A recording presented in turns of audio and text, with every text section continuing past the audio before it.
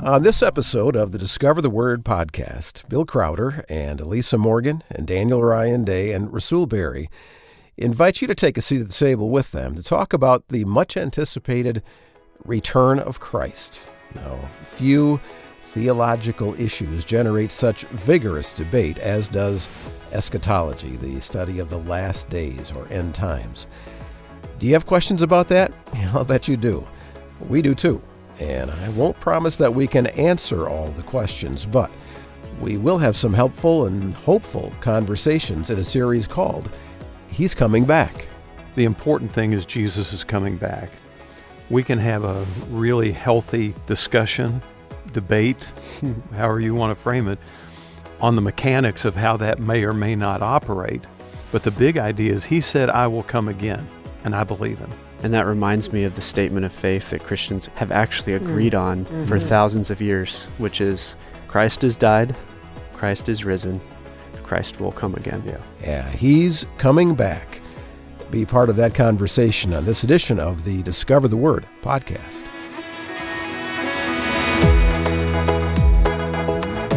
And welcome to Discover the Word, the small group Bible study from Our Daily Bread Ministries. Looking forward to spending the next hour or so together talking about the return of Christ. And as I said, this kind of discussion can easily turn into conflict because there is disagreement about it and how to interpret what the Bible says about how and when Jesus comes back. And so we'd like to talk about some of the views and the theological debate around this event that the church and followers of Jesus have been waiting for a really long time. And we'd also like to talk about some dangers and cautions associated with the topic as well. I think it's going to be a profitable time. So let's dive right into this first conversation as Bill leads Elisa and Daniel and Rasul in this series called He's Coming Back. On May 11th, 1970, an event happened that would shape people in a variety of circumstances. For a couple of generations, actually. It was the release of a book entitled The Late Great Planet Earth. Yes. You ever heard of that book? No. Heard of it? Yeah. Oh, man, it ruled the world around me. It took a person's interpretation of scriptures and put it into the mainstream of public thought. There were people who had never darkened the door of a church who were just devouring that. And it really brought end-time thinking into the culture in a very significant way. Then some 20-some years later, you had the Left Behind series, which did the same thing, only in a fictional format. It's just an interesting thing for those of us who are followers of Christ. We know one of the major areas of theology that we study and talk about and think about is eschatology. So what does eschatology mean? Study of the last things, like the eschaton. Yeah, the last things or end things. Yeah. And to be fair, people who name Christ are all over the map on these issues. Yeah. There are a lot of different views held by really solid, Christ-loving people. So what we want to do in this series of conversations is think about what we can know about the return of Jesus. And one of the first things we can know about the return of Jesus is that He promised He would return. And we see that promise given in John 14, verses 1 through 3. Elisa, would you read that for us, get us started? You bet. Do not let your heart be troubled. Believe in God. Believe also in me. In my Father's house are many dwelling places. If it were not so, I would have told you, for I go to prepare a place for you. If I go and prepare a place for you, I will come again and receive you to myself, that where I am, there you may be also. And obviously the return promise is, I will come again and receive you. Now, what's the context of this in John 14? What's going on? Well, this is the upper room, and so Jesus is with His disciples, and He's just washed their feet and really given them this beautiful picture of His love for them and His Father's love for them through Him. He's given them a new commandment, which is a surprising moment in this conversation. And that new commandment is to love one another just as He has loved them. And then Jesus tells Peter that Peter is going to say some things he's going to regret, including denying Christ. And then right after that, we get to this section. Now, there's another really significant piece to this that John doesn't record, but the other Gospels do. What was the primary reason why they had gathered in that upper room that night? For Passover. To celebrate Passover. Passover was remembering the exodus of Israel out of Egypt. And so here you have Jesus promising his followers, I will come back and take you to a new home. And it's almost a reflection of Moses came and led them out of Egypt to a land of promise that would be their new home. There's some interesting parallels between the Exodus story and what Jesus' promise is, and I don't think we need to push them too hard, but there's certainly some echoes there. Somebody said history doesn't repeat itself, but it does rhyme. And here I think we hear this promise rhyming with the Exodus story. So as you look at John 14, 1 through 3, what are some of the key elements that you notice about Jesus' words? Well, I think the first, and as you go down further into John 14, you realize that not only is there this Passover, but it's also known as the Last Supper. And he's announcing and describing the fact that, hey, guys, this is it. You're not going to be seeing me for a while. And that comes with anxiety for them. They don't like to hear that. Who would? This person that they've now identified as the Messiah, their Lord, that they've spent 3 years with, is now leaving. They don't really know what that means. That's not really meeting their expectations of how things were going to fly. And so he says at the beginning, he's trying to allay their concerns. Don't be worried about this. You know, we've talked in a lot of conversations about the importance of trust. Life is messy and it doesn't have answers and it doesn't go according to our timetable. And here's like such a powerful example. And he says, do not let your hearts be troubled. Believe in God. Believe also in me. And, you know, that's pretty much all we need right there. Yeah, and I think that's such a helpful way to set up this whole series, but especially this conversation, because if there's one thing that causes our hearts to be troubled, often it's thinking about topics like this. And not knowing. Whether it's the stress of not knowing, whether it's the stress of we have 4 people around the table, and if we really got into the depth of what we believe about the end times, we might disagree, and it might cause breaking in relationship or something like that.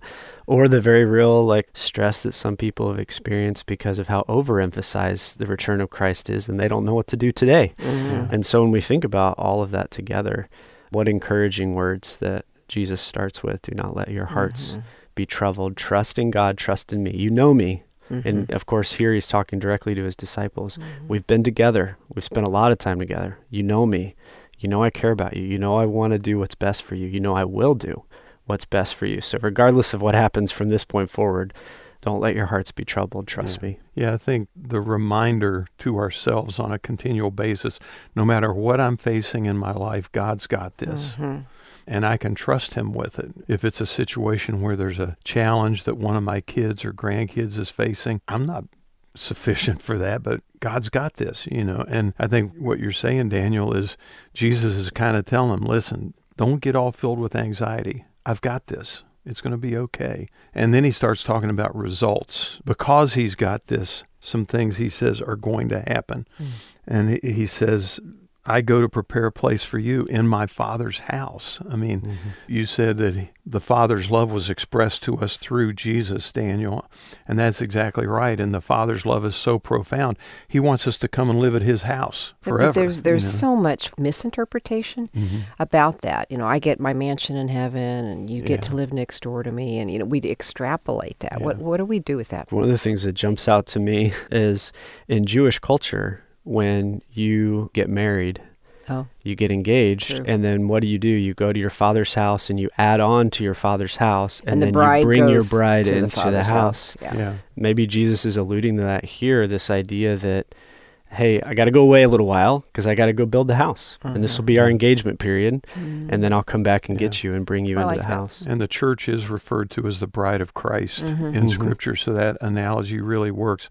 What you were saying about almost the caricature of it comes from the old King James Version, where it says, in my Father's house are many mansions. And the word mansions was kind of an unfortunate translation. It really just means dwelling places, or in our current language, it could be apartments. You know, in my Father's house, there's many places to live, and I'm going to prepare one for you. And I think, the whole I've got a mansion just over the hilltop, I mean, there's some sentimental value to that, but that's really not what Jesus is promising here. And I think it's important for us to differentiate what the Scripture says from what it's sometimes been caricatured to look like. Does that make sense? Mm-hmm. I want to just for a second go to something else you said a minute ago, Daniel, when you said if we got into a deep dive on this issue, we might find that we disagree around this table as to what the Scriptures mean by what they say. That's where we get ourselves knotted up. And the fact of the matter is, long before Late Great Planet Earth came out, there was a lot of friction and conflict in Christian circles about how people interpreted end times things. I mean, it's still a controversial issue today, even though it's not talked about nearly as much because the Left Behind's kind of waned, and a lot of younger Christians like Daniel didn't even know about Late Great Planet Earth, which is fine. But I mean, there's still a certain tension point when we start talking about these things because we all naturally assume we're right. And if we're right, that means somebody else by definition has to be wrong. And I know that there were some circles, especially back in the 80s, where if you didn't agree with their eschatology, you weren't considered a true Christian. Yeah. And that is really off the table as far as a possible outcome. Our views of eschatology have nothing to do with whether or not we're truly followers of Christ. That's all rooted in what Jesus did on the cross and how we respond. Yeah, I think the other thing that I tend to see as a distinction between this emphasis in John 14 and the way that oftentimes people talk about eschatology is the emphasis isn't on the specificity of whens, wheres, like details. It's actually on comforting this community of people. And I think of even Revelation. I remember people being like, oh, don't read that book. It's scary. And I'm like, but the whole context of it is to offer comfort that regardless of the suffering and the oppression and things that the people who John was writing to were experiencing, that wasn't the end of the story, right? That in the end of the story, we win. Yeah. And so I think that sometimes those details and the fear behind them cause people to do the exact opposite of what Jesus is admonishing here in the first verse, which is don't let your heart be troubled. Again, we get all knotted up about this and divide from one another, break fellowship with one another. And that is exactly the opposite of what I'd like for us to think about this week, because to me, the important thing is Jesus is coming back. We can have a really healthy discussion, debate, however you want to frame it, on the mechanics of how that may or may not operate. But the big idea is he said, I will come again, and I believe him. And I do find that very comforting, especially as our world gets more and more tangled up in itself. The thought that Jesus could return today, that's helpful. I mean, it doesn't mean he will, and for 2,000 years he hasn't, but that doesn't mean he won't. So I think for our conversations in this series, I want us to think about end time things, and we're going to look at some stuff that's probably going to feel a little divisive, but that's okay. Everybody can have their opinion, and we can still love and respect each other anyway. And that reminds me of the statement of faith that Christians have actually agreed on for thousands of years, which is Christ has died, Christ is risen, Christ will come again. Yeah.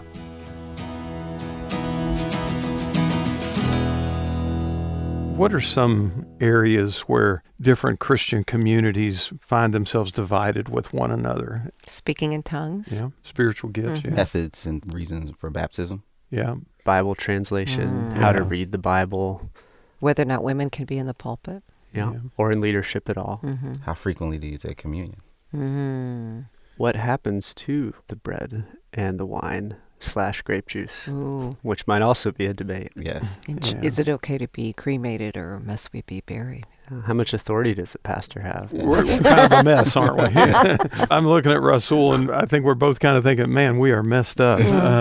And we are kind of messed up. But what do we agree on, Bill? Well, the big idea of the gospel, that Christ died for our sins according to Scripture, that he was buried, and he rose again the third day according to the Scripture. That's the one thing that I think the vast majority of Christianity, regardless of their denominational circles, could rally to. Mm-hmm. And that's one of the reasons why that needs to be our primary focus a lot of the time, because we do get in the weeds on stuff. And the issue that we're talking about together in this set of conversations is another one of those that has tended to divide people over the years. And it's, what does the Bible say about last things, the end times, if you will. And we're going to look over the next two conversations at the four major viewpoints and understand that each one of these four major viewpoints has an entire combo platter of iterations. I mean, just all kinds of different details. And yeah, you got all these first 17 parts right, but you're wrong on number 18, so we can't have fellowship with each other. And that's really not what God has called us to as a church or as a people of God. He's called us to unity. And if the one thing we can rally around as one is that Christ died, Christ buried, Christ rose again, and then as the creed you reminded us of yesterday, Daniel says, he's coming again. Christ died, Christ rose, he's coming again. And I think to try to understand the different viewpoints helps us to understand maybe better how to talk with each other about these issues. So our text for this conversation is Revelation 20, verses 1 through 4. Now that may seem like an odd place to go, but actually it is central to the end times conversation. So Revelation 20, verses 1 through 4. Rasul, would you read that for us? Sure. Then I saw an angel coming down from heaven, holding the key of the abyss and a great chain in his hand.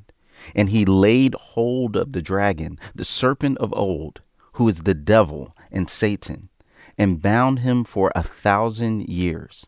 And he threw him into the abyss and shut it and sealed it over him, so that he would not deceive the nations any longer until the 1,000 years were completed.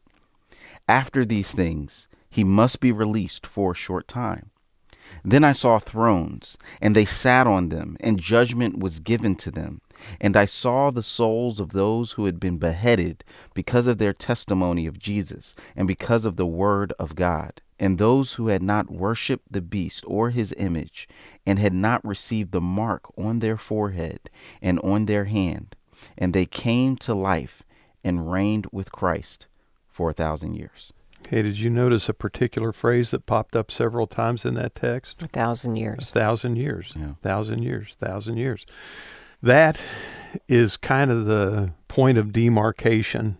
How you view that 1,000 years in 3 out of the 4 major views is the main dividing point. And then once you decide how you're going to handle that very specific number that's repeated 3 times, how you handle that number then determines where you end up in your thinking about end time things. So there are 4 major positions. The 4 major positions are the preterist view, and then interesting post-millennial, millennial meaning 1,000 years, pre-millennial, millennial. So 3 of the 4 views, even their very name interacts with 1,000 years. So in this conversation, we want to look at 2 of those views, and then in the next conversation, we'll pick up the other 2. So let's start with preterist. Anybody have any thinking on the preterist view? A little bit of the reading I've done about it, kind of the foundational idea comes from when Jesus talks about this generation will not pass away until the kingdom of God comes, relating that to end times and seeing that Jesus made a promise to that generation. And so whatever the fulfillment of end times would be, it would be for that generation. So as a result of that, there were things that happened within that generation of Christ followers that they see as fulfillment of some of the symbolism, and they would reference it as symbolism in Revelation. Yeah. And all of that kind of happened within that one generation of Jesus. That's good. The name preterist comes from the Latin word praeter, which means past. So from our perspective, a preterist would be saying all those things are past. All that's already happened. And now we're just waiting for him to return. Yeah. Yeah. And to your point, there's an even more mainstream version of preterism, which is called partial preterism. And that's where it's like the majority of things were fulfilled. But there are a few things at the end of Revelation that we're still waiting for because it doesn't quite fit within that generation. And I haven't heard so much about it in the last 50 years or so. I think in some denominational circles, it is still a robustly held view. Mm-hmm. What I find interesting is I came up as a Christian in a tradition where Revelation was taken very literally, okay?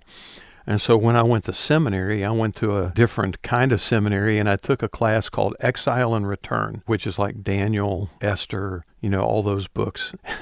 And the first day of class, the teacher came in and said, okay, before we get started, this is where we begin. There is no end time prophecy in the book of Daniel. And I'm kind of like, wow. We're not in Kansas anymore, Toto. I mean, that was just like somebody hit me in the head with a bed slat or something. It just completely knocked me off balance, which I think was what he was going for. Yeah. And we started talking and dialoguing about it and everything. And he never convinced me of his view, and I never convinced him of my view. But we were able to have a rational conversation without becoming enemies, which maybe that's the lesson in it. But you can't get much more of an extreme view than that. He said that everything in the book of Daniel was fulfilled in the Hasmonean dynasty of 100 BC. Oh. And that's a view that is still held in some places yet today. So preterism is that everything was fulfilled in our past, but in that generation following the days of Jesus. And the big landmark point in there is the destruction of the temple in 70 AD. I mean, that's kind of the break point for that generation as it's understood. So the second view is postmillennialism. The word post means after. Millennium means after the 1,000 years. So what this view basically taught was that the kingdom has already been established, it's run its course, and Jesus is going to come after it's over. Now, when you read texts like in the second half of Isaiah about what the kingdom is going to look like, you see much of that going on today? Not so much, Yeah. It's not surprising at all to me that the major time in which this view was trending was prior to World War I. There was a lot of prosperity. There was a lot of growth in technology and health and a lot of those kind of things. And so people said, we're in the kingdom.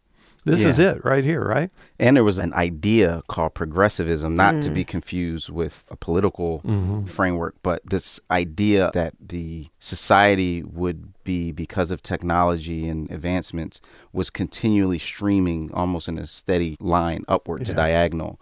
And that was not necessarily a Christian idea. It was just an idea in the culture. And so that idea kind of got latched onto, and this idea, we're doing great. We're about to wrap this thing up until a global war using machines and technology that had never been used before in war that caused more destruction than it had ever been. And now all of a sudden, it's like, well, wait a minute, maybe things aren't. Yeah, when reports started coming in from the front of what was really happening in World War I, it was hard to keep hanging on to postmillennialism because World War I was just the moral antithesis to all the kingdom stuff that they thought was coming. And think about the irony of that time. It was going well for some people. Right. But think about just in American culture alone, there were a whole group of people that were either had just come out of slavery or were still experiencing slavery in different forms, because this is before the civil rights movement, before any of that. If you were to describe them as that time was peace and prosperity, I think they would disagree because Same of the with way they Native were being Americans. treated. Yeah, exactly. Yeah, and it's interesting when you start seeing these upshoots of different eschatological views, how those are speaking into the context of the culture at that moment. Right. And we'll talk about that more in the next one. And it really helps us understand, as you're directing us, Bill, to understand how our societal current realities can affect how we view Scripture. Sure, that's right. All right, you're listening to Discover the Word and the group study in this episode of the podcast titled, He's Coming Back. Discover the Word is the small group Bible study from Our Daily Bread Ministries, and your study partners for this series are Bill Crowder, Elisa Morgan, Daniel Ryan Day, and Rasul Berry. And in that part of the conversation that you just heard, the team explained a couple of common viewpoints about the end times, what are often called the preterist and post-millennial views, and how our cultural perspectives and current historical events may influence our understanding of the Scriptures about this. Now, we'll focus on a couple more viewpoints when the group continues this discussion after this word about the Our Daily Bread devotional.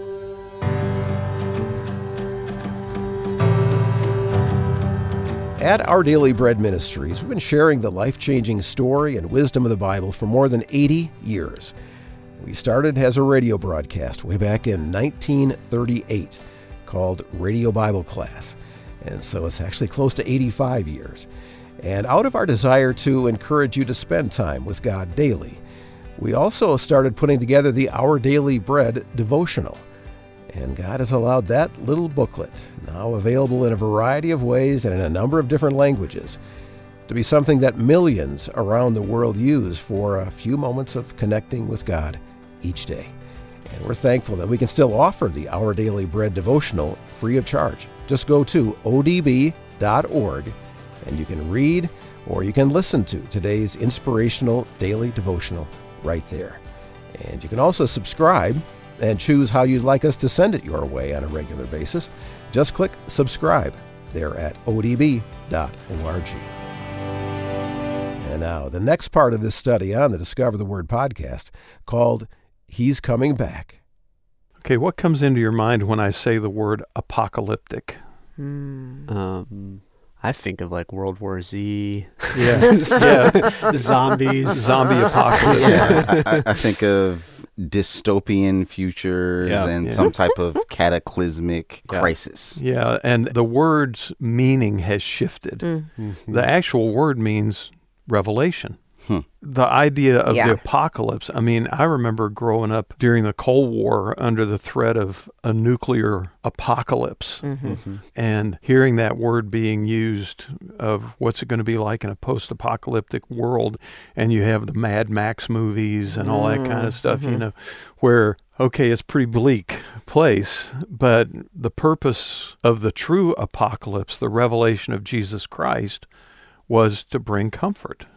That as we see the end of the story as it's given to us in the Scripture, that Jesus wins. And because of that, we get to win with him.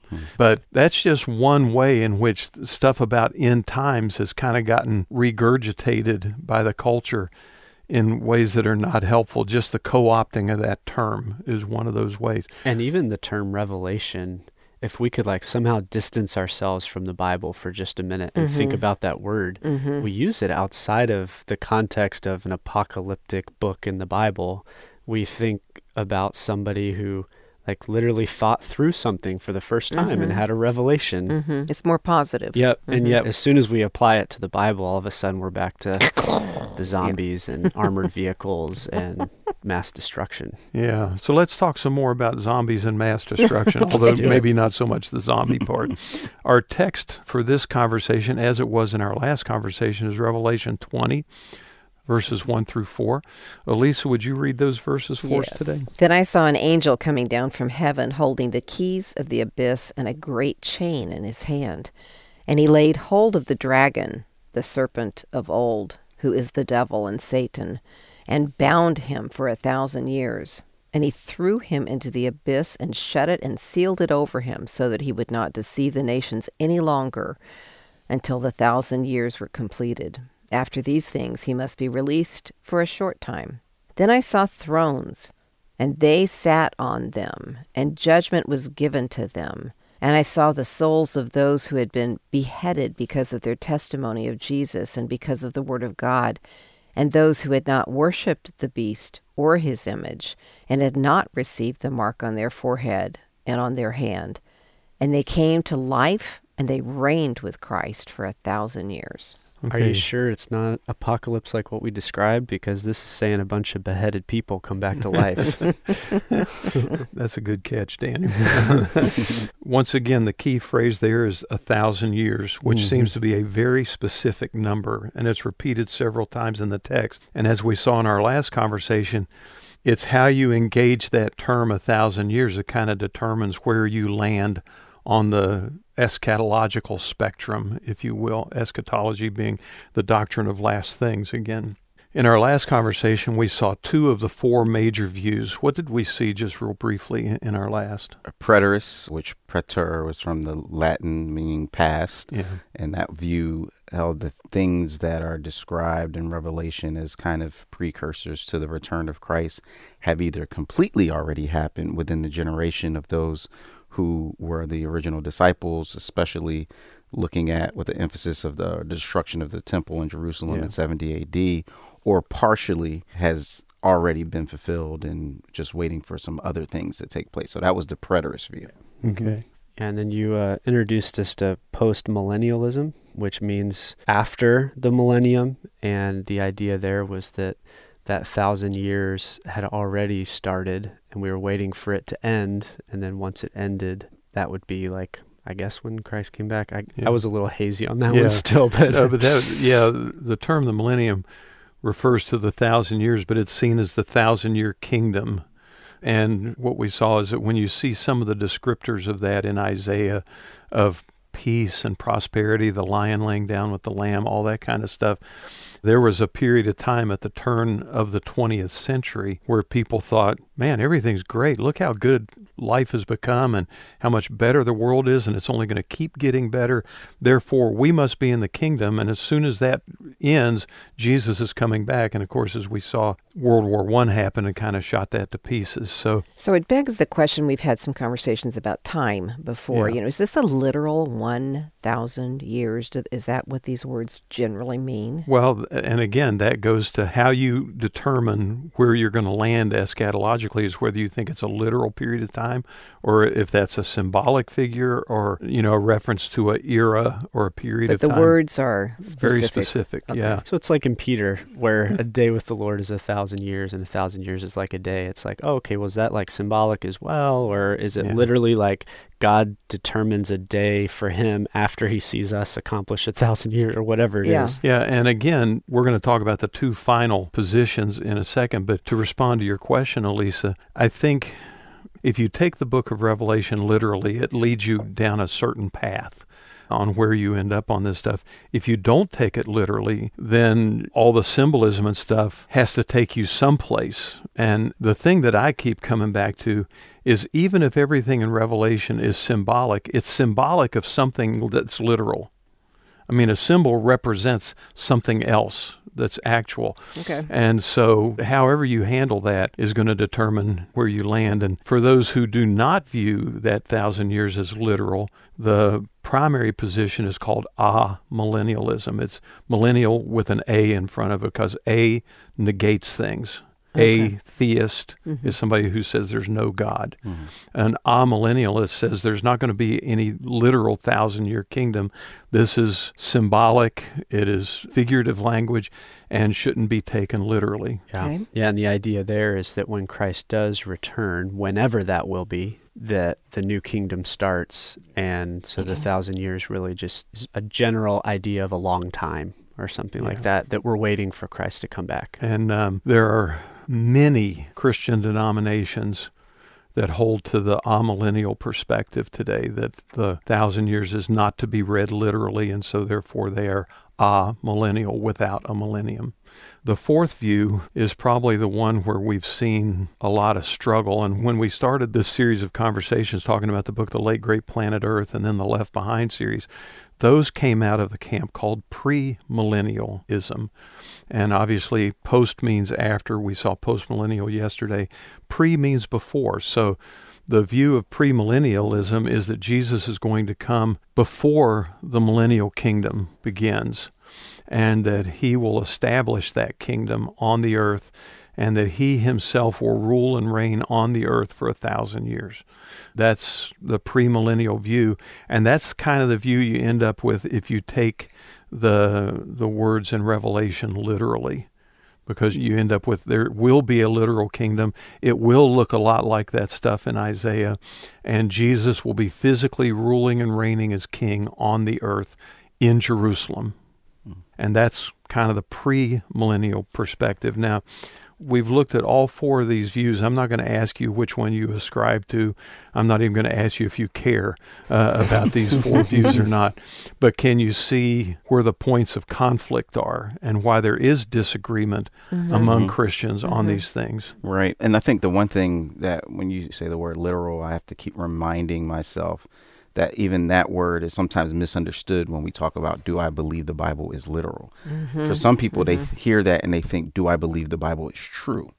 You're right. Whereas in this particular context, when we talk about how to read Revelation, the question is more about, do I think like 1,000 years is symbolic, or do I think the 1,000 years is an actual 1,000 years? Yeah. In the same way that you could ask about if something else in like a parable, do I take the Bible literally? Yes. Does that mean I believe the parable actually happened in real life? No, it was because it was a story. So it's symbolic that I need to draw principles from. Yep. And that word is even trickier because we're like, he's literally the greatest baseball player ever. And I'm talking about somebody that just hit a home run. Right. Oh my and he's gosh. not the best Yeah, player ever. 5-year-olds It's not Babe Ruth. say that. No, Yeah. Roberto Clemente's the greatest baseball player of all so time. like- Yeah. And I think, to maybe make a difference, when we talk about taking the Bible literally, we basically are saying we believe that it's true and that means what it says. When somebody takes it hyper literally, it's almost like every single thing has to boil down into something specific that I can identify. And so you have the locusts in the book of Revelation that sting with their tails and stuff. And I've heard some people interpret that as like attack helicopters Right. and stuff like that. Well, Or even here, right? A dragon is mentioned. yeah. So is that a literal dragon like we see in Tolkien? Or is that a metaphorical something, agent of destruction or something like that? And that would be an example where a hyper-literal reading would be, it has to be an actual fire-breathing dragon. I'm giggling because a literal dragon, as we see in Tolkien, which is fiction, I'm not sure anybody's ever seen a literal dragon on the planet, but It's probably true. yeah, I don't know. maybe. Yeah. So, when we think about this, a lot of it really comes back to how we're going to approach and read the Bible. I mean, and that we talk about that a lot on this program. And sorry, just also the genre Yeah. of apocalyptic literature, is it meant to be taken in that sense literally, or is it to be read with a different kind of eye and Some say understanding? yes, some say no. And that's why there's division on these things. How you choose to approach the scripture is going to somewhat determine how you read that 1,000 years, which is going to take you down a particular track. And I'm also just always wanting to be reminded of the context of the people that John the Apostle is writing to and why. And we see that the primary concept there is comfort for people who are experiencing suffering. This is what the ESV Study Bible puts in the notes in its introduction. Jewish apocalyptic literature flourished in the centuries following the completion of the Old Testament canon, perhaps in part to help the oppressed people of God find purpose in their sufferings and hope for their future in the absence. So it's like this aspect of like people looking for comfort and suffering in the midst of a challenging and even oppressive context. Persecuted. That's, I think, sometimes lost in the conversation. Well, and we've talked about how our own cultural context can impact how we read the scriptures. Let me read a quote from a scholar named Alan Bandy, which I think can be really helpful to us as we talk about not just these different views, but the differences that they create and sometimes the division. He wrote, "The question of the millennium is an in-house family debate among Christians and requires diligent study coupled with a willingness to engage robustly in biblical text and its interpretation. The differences between these views are the result of hermeneutical, exegetical, and theological perspectives of Revelation 20 and are not a matter of heresy versus orthodoxy." Really important point. The hermeneutical questions one may resolve include how to interpret the language and imagery of Revelation, whether to take numbers as literal or figurative, and how to approach the relationship between the Old Testament and the New Testament. He says the various views, if not anything else, provide ample evidence of the difficulty and complexity of interpreting Revelation 20 and related passages, and this warrants a healthy dose of humility when approaching it. Amen. And I think that that's a really good place to land, because the moment I think I've got it all figured out and nailed down, I've just declared myself to be the smartest Christian who's ever lived. that's hardly a healthy dose of humility. I think when you come to these kinds of issues and you see so many diverse opinions held by people who love Christ and love the Scriptures, I think we need to say, okay, we may disagree on this, but what if I'm wrong? Instead of just assuming you're wrong. That healthy dose of humility would be very useful right now. The reality is we don't know exactly what the future holds or exactly what it will look like when Jesus returns.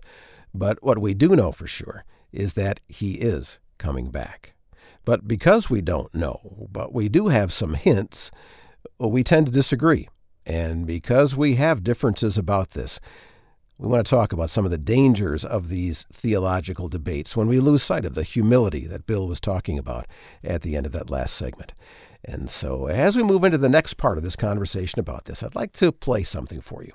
It's some remarks that former Discover the Word group member Haddon Robinson made at our farewell gathering for him and Alice Matthews back in 2013. Just some context. Haddon led these Discover the Word conversations for 23 years. But in his early 80s, Parkinson's disease made it impossible for him to continue with us. And then he passed away just a few years after retiring from Discover the Word. But in his remarks at that farewell gathering that we had for him, he talked about the second coming. When I was 17, going on to adulthood, one of the phenomena that was going on was people talked a lot about the second coming. They did back in New York, where I grew up, and they did where I went to go to college. Back in those days, when you had a message, you wanted to involve people.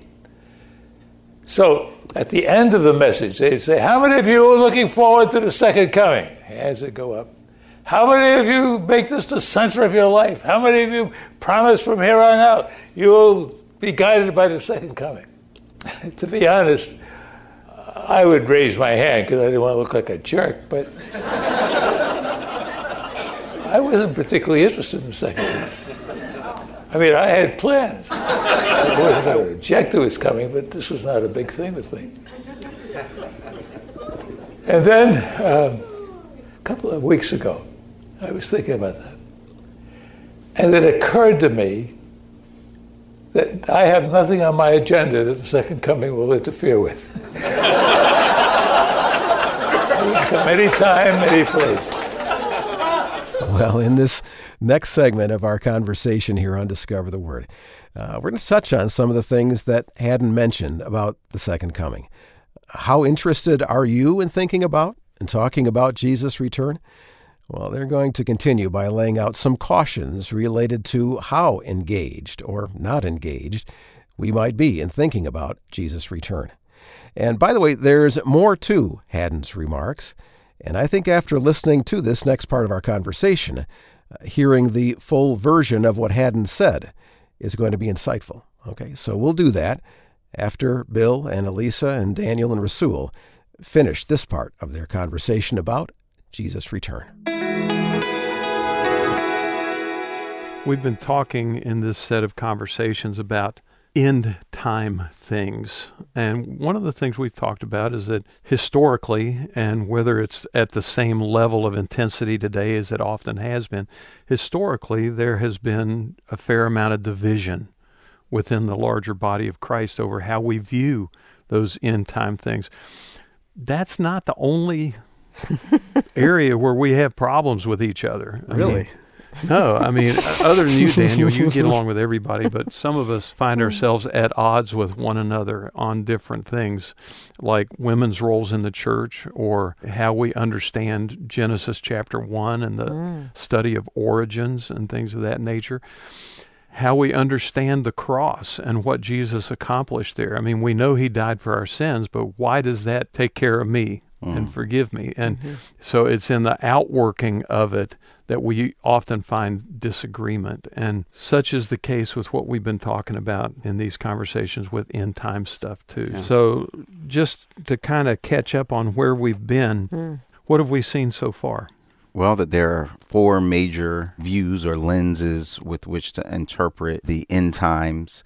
all based on how we understand or treat the 1,000 years that Revelation 20 and other places talk about, and that all are within really the framework of what we would say of orthodoxy, that quote that you read from Bandy in our last conversation, that these are not questions of heresy versus orthodoxy. Yeah, that's really important. Then we also looked at the overall piece of those are areas, 4 areas we might go to our corners on. And then even within that, there may be subcategories, okay, to be thinking about.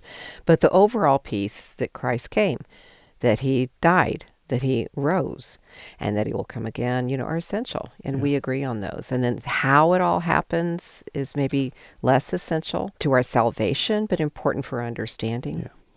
There's a lot of scholarship that goes into all of those things. And I think it's just important for us to understand that even though we can have very healthy conversations about these areas where the church tends to experience division, there are also some very dangerous things that can come along and ride along with it. And especially in the area of end time things, I think there's some specific potential danger points that we need to be careful to avoid. And one of them you've already talked about, Rasul, and that's that this is not a matter of orthodoxy versus heresy. This is a matter of interpretive differences, not basic fundamental doctrinal essentials, to use your word, Elise. And we kind of need to get off our high horse on that. And sometimes some people can get very judgmental and exclusive, and truly exclusive. You can't be in fellowship with me because you think differently. I think we need to be careful about that. Yeah. And it's hard to be careful because typically those are pretty major blind spots in our lives. Like typically when we approach things like this, it's like, wow, how does that person see it that way? How did they come to understand it that way? And there's just like this hidden assumption that I have a more clear understanding or my understanding's more complete or I've learned more than they have or something like that. And that's the first danger that I would kind of throw on the table, is the danger of what I call spiritual snobbery. I've got it sorted out and everybody else is playing catch up, but somehow I'm ahead because I've got it right and they've got it wrong. And I read a book a number of years ago, and it was a book on how to interpret the scripture, and it was a kind of complicated hermeneutic and so forth. And I kind of got lost in the weeds several times reading that book. But what I really appreciated was the last chapter, which is entitled, What If I'm Wrong? Oh, that's great. And I thought, you know what? There's a good, healthy humility there that I could probably learn from in the way, not just in the things that I believe, but in the way I hold the things I believe. What if I'm wrong? And to give an honest hearing to a different view in some of these areas that are not essential. And to be sincere, our desire to get it right is commendable. I mean, we want to please Christ. We want to understand the word. We want to apply our understanding. We want to live according to it. That's commendable. But our unbending and flexible insistence that we're right could be a matter of just really trying to control. And we've talked about that before. When we started out these conversations with Jesus' words in the upper room, do not let your hearts be troubled. I'm going to come back. I'm going to go prepare a place. I'm going to come back and get you. And that's what we know for sure. And the humble posture of coming from that place is super important. And it's ironic, right? Because that's where we started this conversation, but then we've gone on to have nearly 4 conversations on how troubled we get about this topic. So maybe if nothing else, there's a little criteria in there for us. If my interpretation is causing fear, is causing anxiety and stress in myself, judgment, or in others, or causing judgment, I might need to look at it again, because Jesus started with, don't let your heart be troubled. The other part, just to that point, and maybe there's some relationship between the striving to know and be right and anxiety. Because when I think back about Jesus, either in John 14 or even later on, he continually tells them, you're not going to know. Like, don't worry about the specifics. Just know I'm coming back. Even in Acts 1. And it feels like that is an approach to the mystery of the thing that is inviting us to trust, not in just the fact that I know exactly when, which puts more of the emphasis on me, but to trust in the one who said he would return exactly when he intended to, exactly when I need him to. And up until that point, I'm exactly where I need to be. And maybe that shift itself gives me an opportunity to relieve the anxiety of not knowing. Yeah. And again, you mentioned Acts chapter 1, Elisa. Would you read Acts 1, verses 6 through 7? Sure. Because that kind of gets to the point of what you were talking about, Russell. Then they gathered around him and asked him, Lord, are you at this time going to restore the kingdom to Israel? Is this the day? Is this the day? Is this the day? And he said to them, it's not for you to know the times or the dates the Father has set by his own authority. Okay, so automatically, when somebody starts setting dates, you know they're wrong. Right. Okay. We may not know completely who's right, but we do know that the person who starts setting dates is wrong. Because Jesus said that's outside our scope of capability and something that the Father has reserved for himself. And speaking of the need for humility, this is such a beautiful example to me. And this one's been just etched in my brain for a long time now. So you have the disciples. They lived with Christ. They saw him die. They saw him rise again. They heard all of his teachings. And here afterwards, what is their assumption? That he's going to be the kind of king that they thought he was going to be before he came. Right? Like, oh, now you're going to go to Jerusalem. You're going to take the throne back. We're going to kick out Rome. And so even the people that spent the most time with Jesus still were missing it here in Acts. And if they missed it, how likely am I, who didn't spend one-on-one time with Jesus for that long, how likely am I to miss it too? Yeah. Totally. We talked about spiritual snobbery as a potential danger. Another potential danger, which we've talked about in some previous conversations very lightly, is what you could call escapism. You know, this world's a mess. I just want to get out of here. Oh, you hear that a lot. You know, it's just like, Lord, come back. And every prayer is that way. And, you know, it's good. It's a great hope. It's a fantastic hope. We don't live as those without hope. You know, that's what God's accomplished for us. You know, there's just this unrealistic, it's not helpful to pour your heart out to somebody who says, but the Lord's coming back. And that's their whole response. It is helpful, you know, to talk to someone who says, I'm really sorry for your pain. You know, I'm trying to trust in the hope that God gives us that one day this will be over.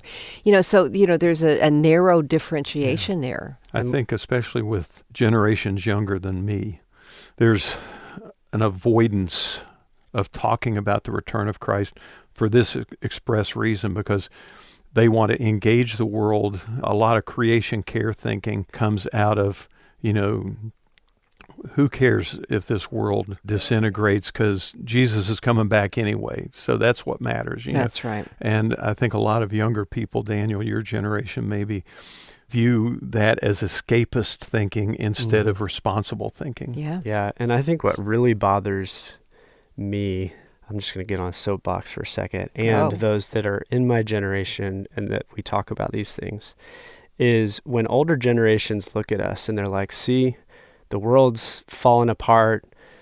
We just got to get out of here and get to heaven. It's like they're saying, your life, your generation doesn't matter. Yeah. And that's the escapism that I think is most irritating or frustrating or whatever. It's like, no, I want to get married. I want to have kids. I want to live a life and all that. And what you're saying is it would be better for all that to get wiped away. And I think that's what makes it really hard to swallow. Yeah, and that's kind of a chronological snobbery of our generation matters the most. And the reason people say, well, Jesus said he would return. It's 2,000 years. Yeah, but we weren't here yet. We weren't here yet.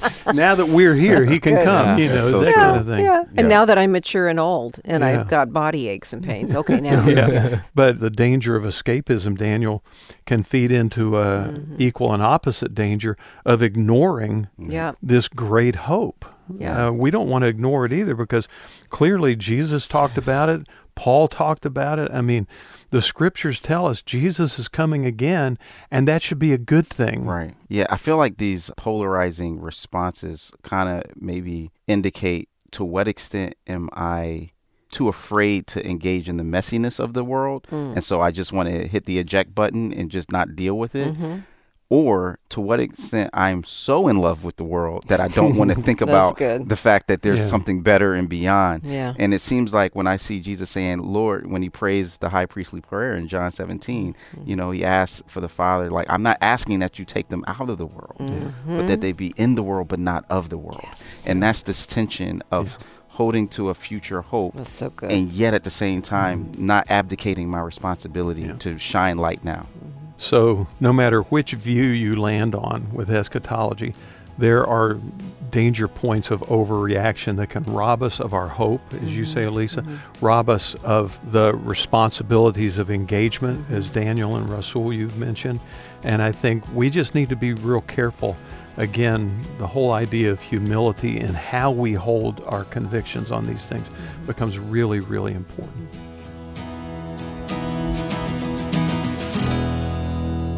Really good, honest conversation in our series called He's Coming Back.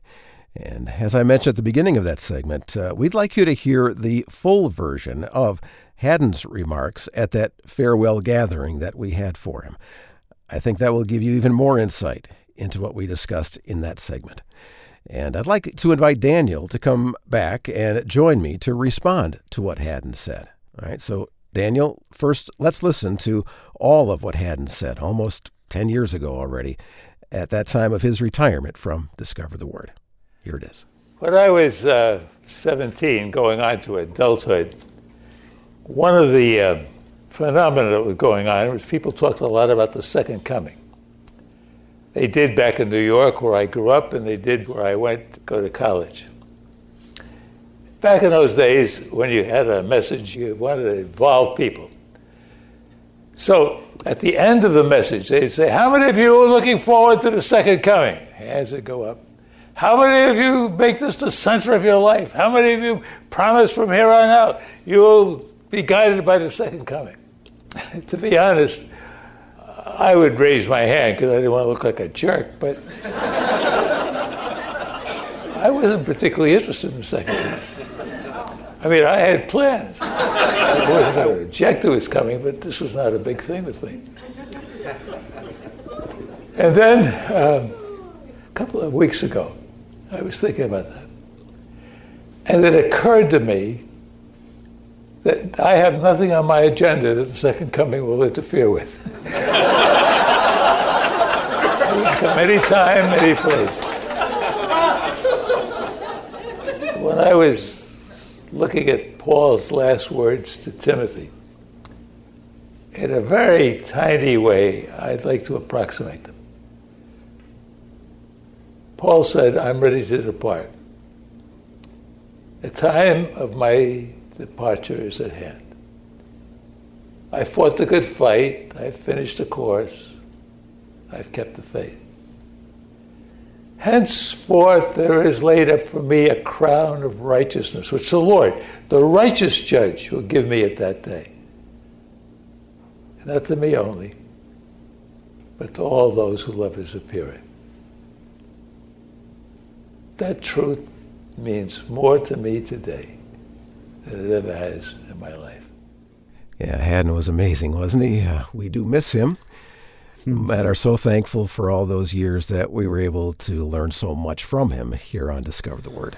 I know every time you play a clip or something from Haddon, I'm just, man, I wish I could have spent some time in person with him. And sometimes I feel like I get to because you've been so influenced by him that I kind of am. Yeah, I think I quote him a lot, don't I? Yeah, but I just, man, the wisdom that he can tie together into what seem like opposite ideas and yet show the beauty and the good and the negative on both sides is just so helpful. Because what he said at the beginning of his remarks sounded really similar to what you said during the conversation. What do you make of that? Yeah, I know. I was chuckling because that's exactly what I was feeling in the conversation with Bill and Elisa and Rasul. Is I have so many people in my life that talk a lot about that, care a lot about it. So many times it again feels like they're almost wanting to hit escape or to get out of this place or whatever. And I echo Haddon's thoughts. I have some life left to live. I have some experiences I don't have yet. I have plans. Yeah, that's right. And Haddon was 17 in 1948. And so he was saying those things about having plans in 1948. Yeah. And his plans, I mean, think about how much we've benefited from the fact that God didn't show up in 1948. There's so much that we've learned and take from what Haddon has taught us, which is just amazing. So, and then in 2013, he was 82. And so he was remembering, but then turning it just a little bit to reflect a loving Jesus appearing time in his life. I just wonder, with what I've come to know of him, but not just him, but the older, wiser people in my life. I wonder if that's because in some ways, when you've had a lot of the experiences the world can offer, there's almost a point at which you're like, every time God offers something, it's better. I remember feeling a lot of the tension. I still do sometimes that he was talking about, of feeling like there's things in my life I still have left to accomplish, and there's things that I want to enjoy and stuff like that. I don't want that to be taken away. But at the same time, what I hear in those that have gone on before me, and I don't mean like to heaven, I mean like in life, I hear people who they've experienced the best the world has to offer, and they always find that what God offers is better in some way. And maybe in some ways I'm just too young to have gotten to the end of that enjoyment yet, or I don't have the wisdom yet to look at money and physical pleasure and food and jobs and things like that and realize that, as we talk about one of our other series on Ecclesiastes, that it's vapor, that it's not as important and meaningful as I thought it was. Right. And some of us never get to that place where we understand that. And so hearing Haddon talk about that, I think it is a good corrective, though, for us who are older and closer to that loving his appearing because life is behind us idea, to know that there are younger people listening that could take that the wrong way. And so putting it as an escape way of looking at the second coming isn't a healthy way of doing it either. It's more the loving his appearing part of it rather than to get out of the tough situation we're in. Yeah, absolutely. And I wonder if it would just be helpful at times, like just with the reminder too, that the young people in your life, I'm speaking about myself, some of us haven't, again, gotten to that perspective yet of realizing that if God were to return and I didn't have some of the experiences I thought I really needed, when Jesus shows up, I'm not going to have a list of those things anymore. Those are going to fall away real quick. Oh, I never got to, go to Rome, or whatever, right? Like I can promise you if Jesus shows up, that's not going to be my first thought is, hold on a second, Jesus, let me get on a flight, go to Italy for a little bit, I'll be back, then you can keep coming back. When God shows up, it's going to be like, wow, that's amazing. That's what I want. A better destination. Yeah. Well, thanks, Daniel. I'm going to send you back in now with the rest of the group, and we'll have Bill guide us through the concluding conversation in our series. He's coming back. You ever heard the phrase, a watched pot never boils? Yes. Is it true? Technically, no. I mean, eventually it's going to boil. I mean, if you leave it on well, there. if you turn it on, it won't boil if you just watch it. But I mean, how many times do we stand there staring at it, waiting for that first little bubble that says, okay, we're almost now there. I put my pasta in. Yeah.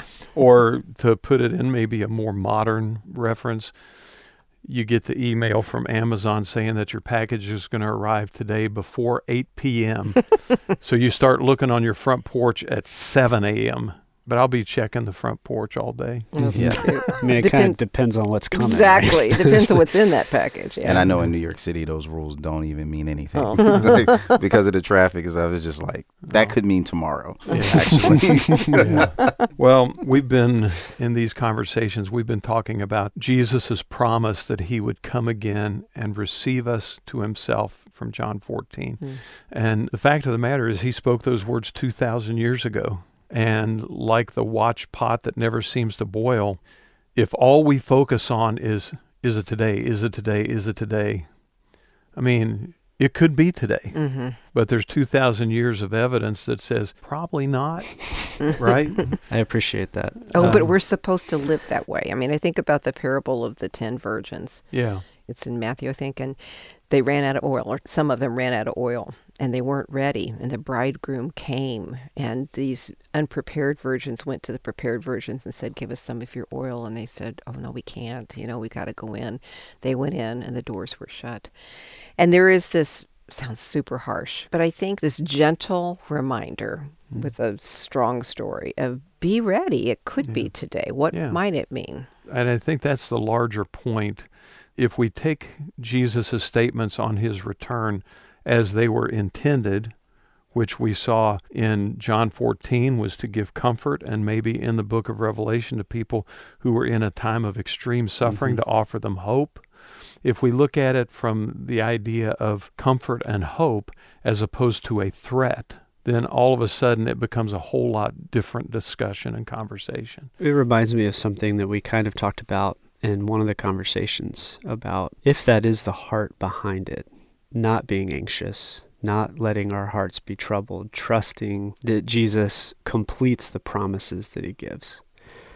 And yet so much of our conversations typically about these things create more stress in us or more anxiousness or more fear. It's a good warning sign that we're probably on the wrong track if we're losing peace as a result of the way we're talking about Jesus' return, than if we're gaining peace talking about Jesus' return. And to that point, Daniel, recently there was an article on CNN about younger people who have grown up in traditions that emphasize the return of Christ very heavily and in a somewhat heavy-handed way, and the stress and anxiety and even a little bit of PTSD that people have experienced because it hasn't been couched in terms of comfort and hope, but more of threat and performance, if you will. Yeah, that one woman in the article that's described as the house was so quiet that all of a sudden she was afraid, did Jesus come back and my whole family's gone and I missed it? Right? That's not the heart that trauma. Jesus is presenting here. Yeah. John 14, 1-3. Elisa, would you read that for us again? We started off our conversations with this text, and I still think it's a great landing spot for us. Do not let your heart be troubled. Believe in God. Believe also in me. In my Father's house are many dwelling places. If it were not so, I would have told you, for I go to prepare a place for you. If I go to prepare a place for you, I will come again and receive you to myself, that where I am, there you may be also. And that promise, I will come again, is reinforced in the immediate seconds following Jesus' ascension in Acts chapter 1, when the angelic messengers say, this same Jesus will return in exactly the same ways you've seen him go. So the promise of his return is a very real promise, and one that I believe is central. I don't want to sound flippant or anything, but there's a sense in which you can choose to believe whatever you want to believe about how it's going to happen, but you have to believe that it's going to happen. See, that's good. This phrase in here, if it were not so, I would have told you. It's popping out to me right now. We can kind of view God as a trickster. When we get into this discussion of the end times of, he's got this hand of cards and we can't figure it out. And he's saying, figure out my magic trick, figure out what I'm trying to do. That's not really why the book of Revelation is in Scripture. It's not for us to figure it out, and if we get it wrong, we're out. He's mysterious. He's all powerful. He's the Almighty, the first and the last, the Alpha and the Omega, the beginning and the end. And if it were not so, he would have told us. That's the kind of fair presence he wants to be in our lives. There's this interesting exchange, to your point, Elisa, that happens right afterwards where in verse 4, Jesus says, you know the way to the place where I'm going. And Thomas asks, Lord, we don't know where you're going, so how can we know the way? I love Thomas because he asked the question that I would have asked if I'd have been sitting there. Right. Yeah. So, and there's something about the where you are going that has to do with the specifics and the mechanisms. And Jesus responded, I am the way and the truth and the life. No one comes to the Father but through me. So somehow, as I struggle to understand the whens or the whats, there's something about the comfort. And I go all the way back to thinking about kings. Like when you read Kings and you read the kingdom of Israel and you see, and this king was bad and this king was bad and this happened. And even the good king still sinned, right? Like there's something about the expectation of a perfect king, of a perfect kingdom that will be ushered in, that Jesus is saying, I'm the one that provides a sense of comfort and hope, for those of us who are experiencing the injustices and the just wrongness of living in a world with imperfect kings. Yeah, and rewinding even a little bit before Kings, the people ask for a king, and there's this rejection of God as their king early on in the story. And God tells Samuel, they haven't rejected you as their judge. They've rejected me as their king. And then the whole story of the scriptures unfolds to reveal Jesus, the king, who, unlike earthly kings that abuse power, that try to build themselves up, that harm other people, we have a king who's coming, who actually life is going to be better because we have a king than, as we saw in Samuel, where life gets worse for them because they wanted a king. Yeah. We have a king. We have a king, and he's promised that one day he's going to come and he's going to take us home. However you choose to interpret those processes, that's what he's promised. And when he says he's going to take us to the Father's house, I thought it might be good to wrap up our conversations by taking a look at how much better the Father's house is than this broken, messed up world you were describing, Rasul, that we have now. Rasul, would you read Revelation 21, verses 3 and 4? And I heard a loud voice from the throne saying, Behold, the tabernacle of God is among men, and he will dwell among them, and they shall be his people, and God himself will be among them, and he will wipe away every tear from their eyes, and there will be no longer any death. There will no longer be any mourning or crying or pain. The first things have passed away. I don't know. That sounds like a pretty good place to me. And I find that so comforting, back to that word of comfort, and so hope-filled that however he chooses to do it, I'll be glad when it's time to go, because whenever it's time to go, it'll be the right time. Because if it wasn't the right time, the Father would choose a different time. And he holds the times and the seasons in his own power.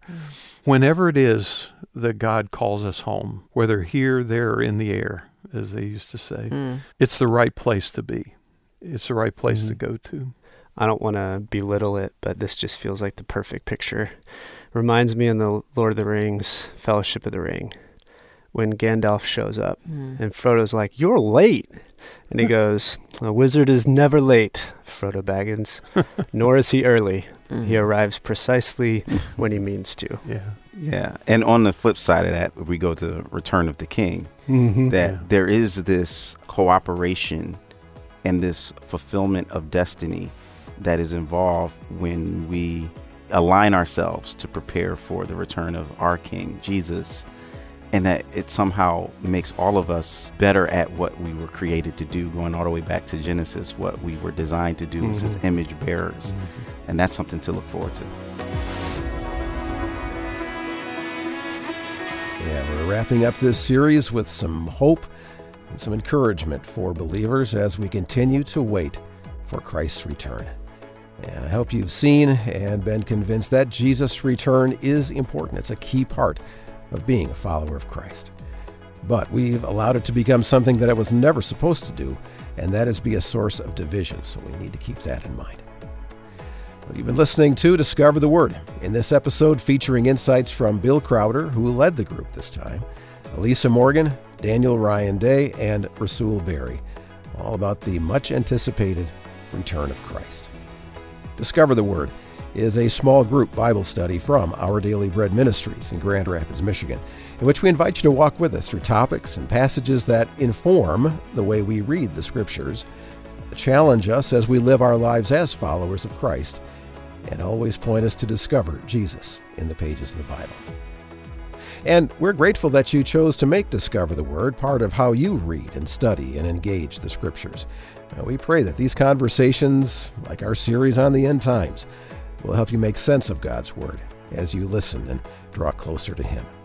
And we're grateful for the faithful financial support from friends like you who donate to make this small group Bible study possible. If you'd like to partner with us financially, you can give a donation of any amount online at discovertheword.org. There's a donate tab. It's actually a teal-colored circle with a heart in the middle up at the top of the page. Click on that, and you can partner with us and give financially right there at discovertheword.org. Well, thanks for listening. I'm Brian Hettinga. Discover the Word is provided by Our Daily Bread Ministries.